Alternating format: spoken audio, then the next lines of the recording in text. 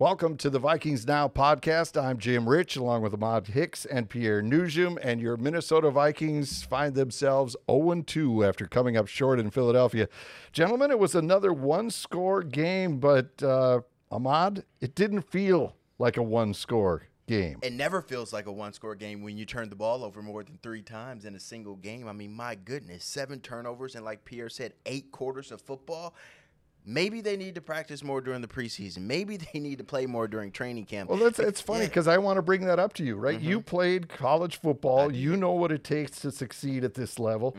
And last year, the Vikings did nothing. Right. The starters didn't start in the media, and we were all going like, oh, my goodness, they got to do something. They got to get ready for the season. And they didn't, and they came out, and they were flawless against Green Bay. And now this season – it looks like they didn't do anything in training camp. A perfect storm last year. Christian Watson dropping footballs from Aaron Rodgers, Zadarius Smith getting sacks left and right. Sometimes you don't need all that preseason work when you just got that adrenaline going. But we also saw what happened in week 2 versus the Eagles when they didn't get that preseason work. So I think it's evident everybody needs to play in the preseason. You can't replicate game speed in practice, and it's biting the Vikings in the butt, especially when you don't practice tackling at practice or hitting, and then you get hit in the game. It's kind of hard to hold on to the ball when you haven't felt that in almost 9 months. Pierre? Yeah, I mean, you just I know it's early for you, but we're trying to get you, get that flowing here. I think the other thing that we have to think of as well is there's another team on the other side of the field that went through the same thing in the preseason. I don't remember Jalen Hurts playing any of the preseason, did he? I may be wrong on that. He didn't play a lot. But everybody handles preseason differently. I would like to see starters in the preseason in some form get some reps.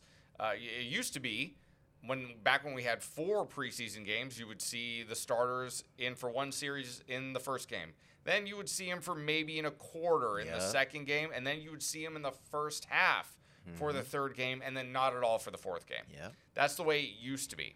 I don't understand why we have suddenly abandoned the notion that starters need to play in the preseason. But again, I don't want to spend too much time talking about that because, at this point, who really cares? 2 games into the season, it's not what I expected. I expected 1-1 probably after that. Nobody expected Minnesota to go into Philadelphia and win. Like Jim said, it's a game that felt like it was a lot worse than a one-score game. The Eagles or the Vikings had to fight uphill all game long. The fumble at the end of the first half out of the end zone by Justin Jefferson was an absolute killer.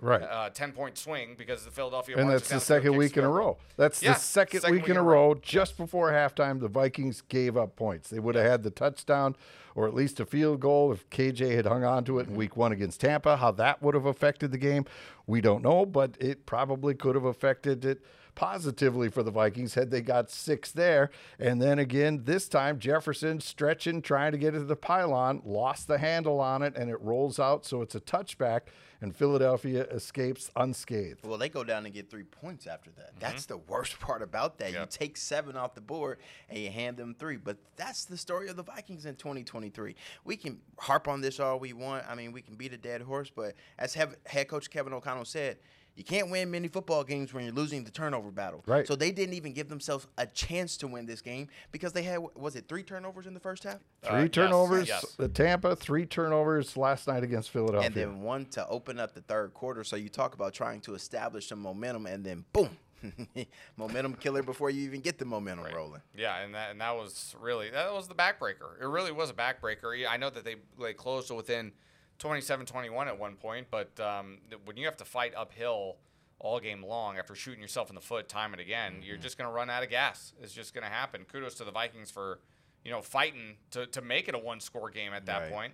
But, it's at 0-2. There are 17 games now, not 16. So, that is correct. So, and last year, if memory serves me right, I believe Cincinnati started 0-2 last year, made it all the way to the AFC Championship game last year. Now, I'm not saying that's going to happen in Minnesota. I don't think they're as good of a team as Cincinnati. I'm going to hold you to that. No, I don't. Mark this right now. Jim, I got to tell you, though, and I want to tell everybody right now, even though it's only 2 games, and there's a lot of football left to be played, I'm not writing this team off by any means. But after seeing this team after 2 games, I feel that I have grossly overestimated this team going into the season because all the talk was about the Lions and the Lions being the new kid on the block in the NFC North and the favorite in the NFC North. And for good reason. I thought the Lions would be a playoff team as well. But I still had faith that the Vikings, especially offensively, would pick up right where they left off last year. That wasn't going to be the issue.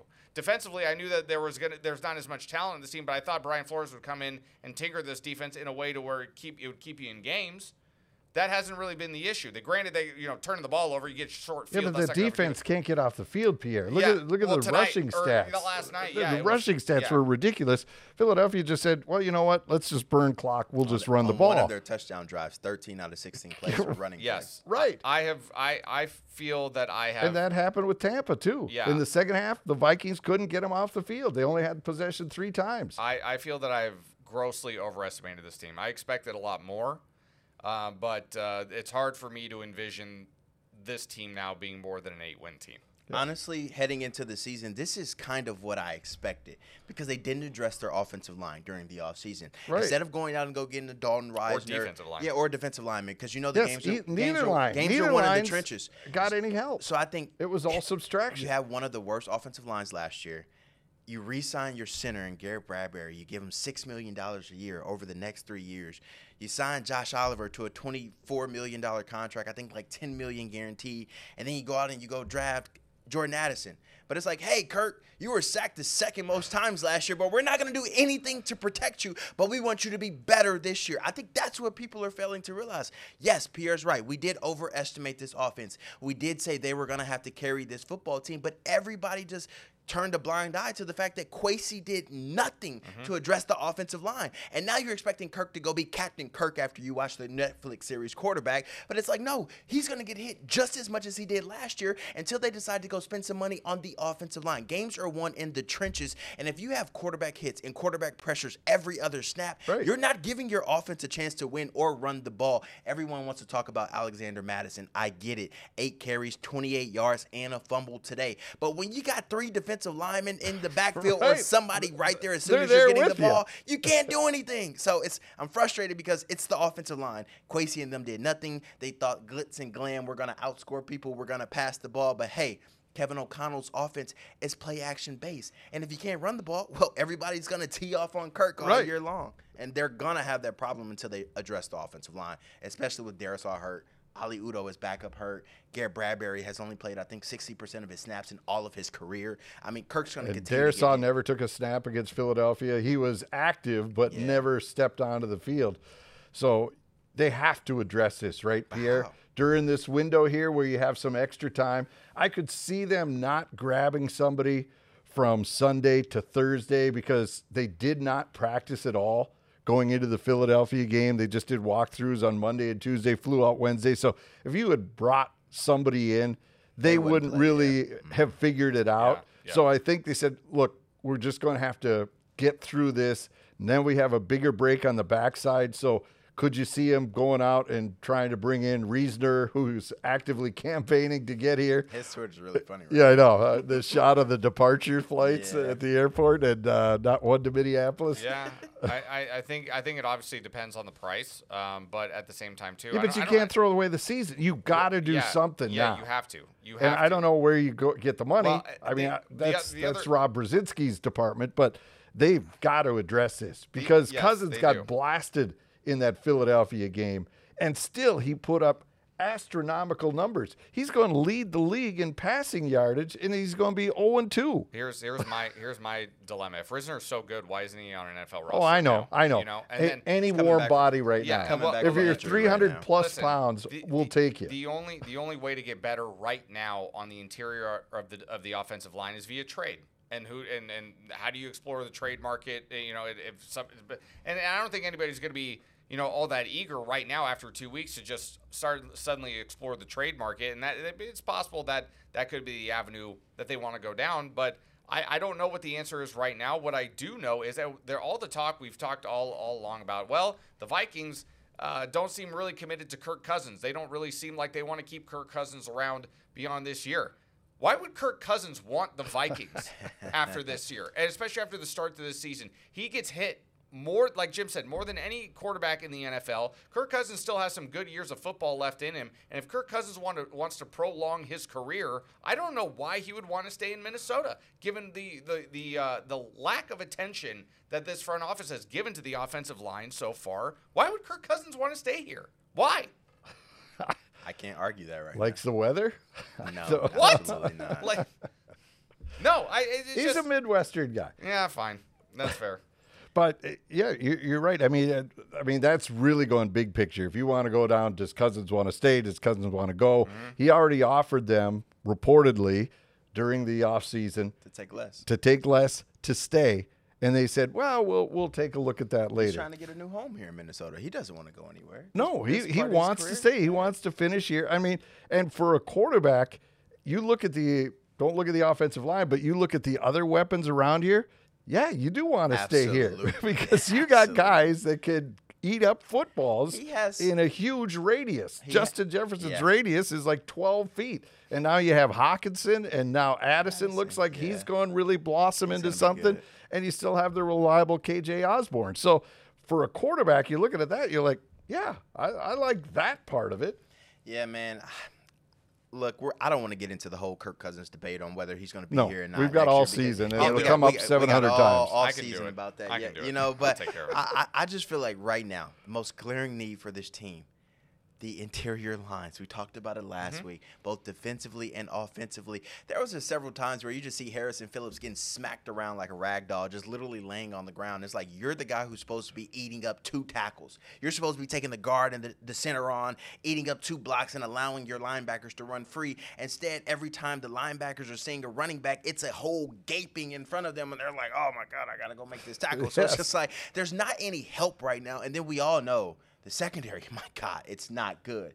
Harrison Smith, blown coverage on the touchdown. Caleb Evans turned around right away. Like, where are you? I need your help there. Byron Murphy taking the wrong angle. Then Josh Metellus getting hurt earlier in the game. And then the Eagles going right after his backup in Theo Jackson. Now, granted, he made up for that. But as we've said all along heading into the season, there is not enough firepower on that defense. So Brian Flores' hands are tied with what he can do. He can only put the players in the right position. They have to still go make a play. Right. And right now, Pierre will be able to tell you, they're not making many plays on defense. And especially when they do make the plays, the offense isn't helping them, just giving the ball right back when they do make a play. Yeah, to me, it's not complimentary football. We haven't seen complimentary football from this team in the first 2 games. The moment we do see it, when Theo Jackson makes an interception, and then Alexander Madison goes and fumbles it on the very next play. That's a complimentary football in reverse, so to speak. So I'm caught in the middle here, Jim and Ahmad. I'm caught in the middle because they don't look good. Ahmad says it perfectly. The trenches look terrible, and that's where the games are won and lost. However, 7 turnovers in 8 quarters. You've only lost 2 games by combined 9 points. Right. If you don't turn the ball over or limit yourself to just 1, it's a different story. They could be sitting 2-0. It's a completely different story. And I've been hanging around PJ Fleck too long over the last couple of years, and now I want to say the ball is the program. And it rings true. You give the football away, you're going to lessen your chance of winning games. It's that simple. You are so PJ Fleck. He's Flecknetized. He is. I've been hanging around PJ too long. Yeah, clearly. But here's the thing. They don't look like a winning team right now. You don't see it on the plays. And I don't know. This is me not playing the game. Okay, I'm an emotion guy. I think when teams play with emotion, you can get more out of less. And when you had Zadarius Smith here, he provided a fire to that defense.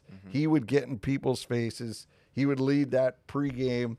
And before he got hurt, he followed up on the field. Right. And I think he's the one that invented the Kirko chains and got him to take his shirt off and pull the team together. He did. And I don't know if there's that person there on the defensive side of the ball. There's not. That's going to grab somebody by the scruff of the neck and say, hey, I need you here. And again, I never play the game. You could tell me if that really helps or not. Absolutely. But I think, to me, it seems like when I see winning teams, it seems like there's a character a swagger to the defense, and I haven't seen that yet in the first 2 weeks. I just want to clarify, whenever Jim says I played the game, I was a walk-on in college. I recorded know, but no stats. So when you guys go Google me and you hear me and you want to pull it up and you want to talk about me, be like, this guy didn't even play. Hey, I was still around the game, so I know the game. Here's my thing, though. Yes. You do need a leader, both on offense and defense. And I think Kirk is that leader on offense. So is Justin Jefferson. They're going to corral the guys. They're going to say, hey, this is what we're going to do, especially in that huddle. Hey, it's time to, get tough out here. Do what you want to do. I wanted to say something else, but you can't say that on this podcast. But defensively, no. I think the only guy who could be that guy is Harrison Smith, but he's not a vocal leader. No, he never has been. He's not going to come up. He's not going to be the rah-rah guy. You don't have that. Jordan Hicks can be that guy. I think he is that guy, but at this point, you need more than one person. Right. And you need everybody on the same page, but it goes back to even Daniil Hunter is a quiet he's a personality. quiet guy. He's not going to say anything. I mean, he leads by last example. 2 games have been great. Last Yeah. 2 games have been great for what is expected of him and the lack of help that he gets because he doesn't have anybody on the other side getting home or coming up the middle without Dalvin Tomlinson there. So, I think it goes back to what Pierre said. They're not complimenting each other. So it's like they go into the game, everybody's fired up, everybody wants to win, and then your offense goes 3 and out, or they don't do something, then your defense has to do this, and then, all right, when the offense doesn't do this and the defense does this, now I'm not going to say a lot of finger pointing, but it's like, hey, if y'all step it up, we'll do this. Or if you get off the field, we could do this a little bit better. So they're not complimenting each other. And then one side makes a good play, the other side takes 2 steps back. So now when you get in the locker room, it's a little bit of finger pointing, like, yo, get it together over there. Well, if y'all do this, then we could do this. And it's a little bit back and forth. I'm not saying that's what the Vikings are doing in the locker room. No, I don't think it's there yet. But it has that potential. It can be if they don't get it all together and start clicking together. All right, the rushing. I mean, I don't know how Kareem Hunt on speed dial somebody. I don't know how, the Vikings run the ball. That was ineffective. And how does the defense stop someone? Because Philadelphia, like you said, that one drive was, 13 runs out of 16? Yes. Yeah. They just said, well, we're going to run the ball because they had the lead, and we're like, let's burn some clock, and we'll just keep the ball to Swift, and we'll go from there. In weeks ahead, Pierre, how do they fix either one of these? Well, it starts with figuring out what you're going to do along the interior of the offensive line that we keep coming back to. That's for starters. It's hard to run the football when you don't get a push up front and no lanes are created up front, and that's hasn't really been the case for Alexander Mattison. Alexander Mattison, I think, has done more damage in the pass game than he has in the run the first 2 games. But you have to try to eat time off the clock, make chunk plays, keep your offense on the field. And the best way to do that is to establish some type of run. We talked about it with Pete Bursich on the postgame show last night. So much of what the Vikings want to do is via play action, and Kirk Cousins is at his best at play action. Well, nobody's going to buy that you're going to have play action if you're rushing for 34 yards in the first game and 28 yards in the second game. Now, as far as stopping the run is concerned, I think Brian Flores has got to take a hard look at nose tackle right now. Again, another situation. Harrison Phillips is a good football player, in my opinion. He actually had 13 tackles. Yeah, he's a very good. This ran into last year, however, they're not playing in a 3-4 last year. Yeah, and Harrison Phillips was a really good defensive lineman for them in last year. And he was a 3-4 guy coming in here when he came from Buffalo because that's what they ran. He was, but like Ahmad said. Is it enough? It's not enough. Absolutely like not. the double teams on him are not coming because you don't need them. So guys are like, if you put a single hat on a single hat, that is just going to open up so many other avenues for the offensive linemen and for your running backs to get through fine lanes, give your quarterback time. It's just listen. Daniil Hunter had 3 sacks on the night against Philadelphia, but outside of that, what are we hanging our hat on here? Defensively, what are we hanging our hat on? I don't know the answer to that question. Where's Dalvin Tomlinson when you need him? Man? Yeah. They certainly miss his presence right now. Even Kendricks in the middle, right? He can stick his nose up there. Does Hicks give you that? Does Asamoah give you that? Does Pace give you that? Pace, we were told, is going to be this guy that just torpedoes right to the ball, knows exactly where it is, and knifes through there and makes these tackles for losses. I don't even know, noticed him out there today. 5 solo tackles last night. 3. Daniil Hunter marked down as 3 sacks according to ESPN. 4 through 2 games. 4 through 2 games. Look, a lot of pressures on Ivan Pace Jr. and Brian Asamoah. Oh, yeah, no, I'm not picking on these guys. But it has to be better. Like, if you're going to play in the National Football League, you're going to let a guy like Eric Hendricks go, who I've said time and time again, had over 100 tackles in every season, but his first season with the Vikings. If you're going to say, hey, you're older, you're slower, we're letting you go, you better be sure you're bringing somebody in that can fill that void. I'm not saying Ivan Pace hasn't done that, because I think in the last 2 games with combined tackles, I think he has over 15, 20 tackles in his first 2 NFL games. So that's not bad. But no. as we've said before, these linebackers are having to make a lot of tackles because the defensive line is not doing anything outside of Danielle Hunter. Jim, I want to go back to something you had mentioned. And you wanted to see a fire and some kind of just some attitude out there, right? And we haven't really seen much of that through the first 2 games. And I don't fully believe that you have to be a verbal rah-rah guy to fire a team up. However, when I think about some of the great defenses that have come through this league, Ray Lewis, Brian Dawkins, Terrell Suggs, Bart Scott, these guys who would run their mouth a little bit, but you know what? They got something out of their teammates. And I'll never forget at the end, I believe it was a piece of video that I watched on Brian Dawkins at the end of the 2008 season, where he just rallies around guys and he screams at them and he says, I need you to play with an intensity that they are unwilling to match. And I don't see that with this team. I don't people want to say the team takes on the personality of the head coach, and I'm not knocking Kevin O'Connell here, but Kevin O'Connell, a very mild-mannered guy, very straight-ahead kind of guy, and there's nothing wrong with that.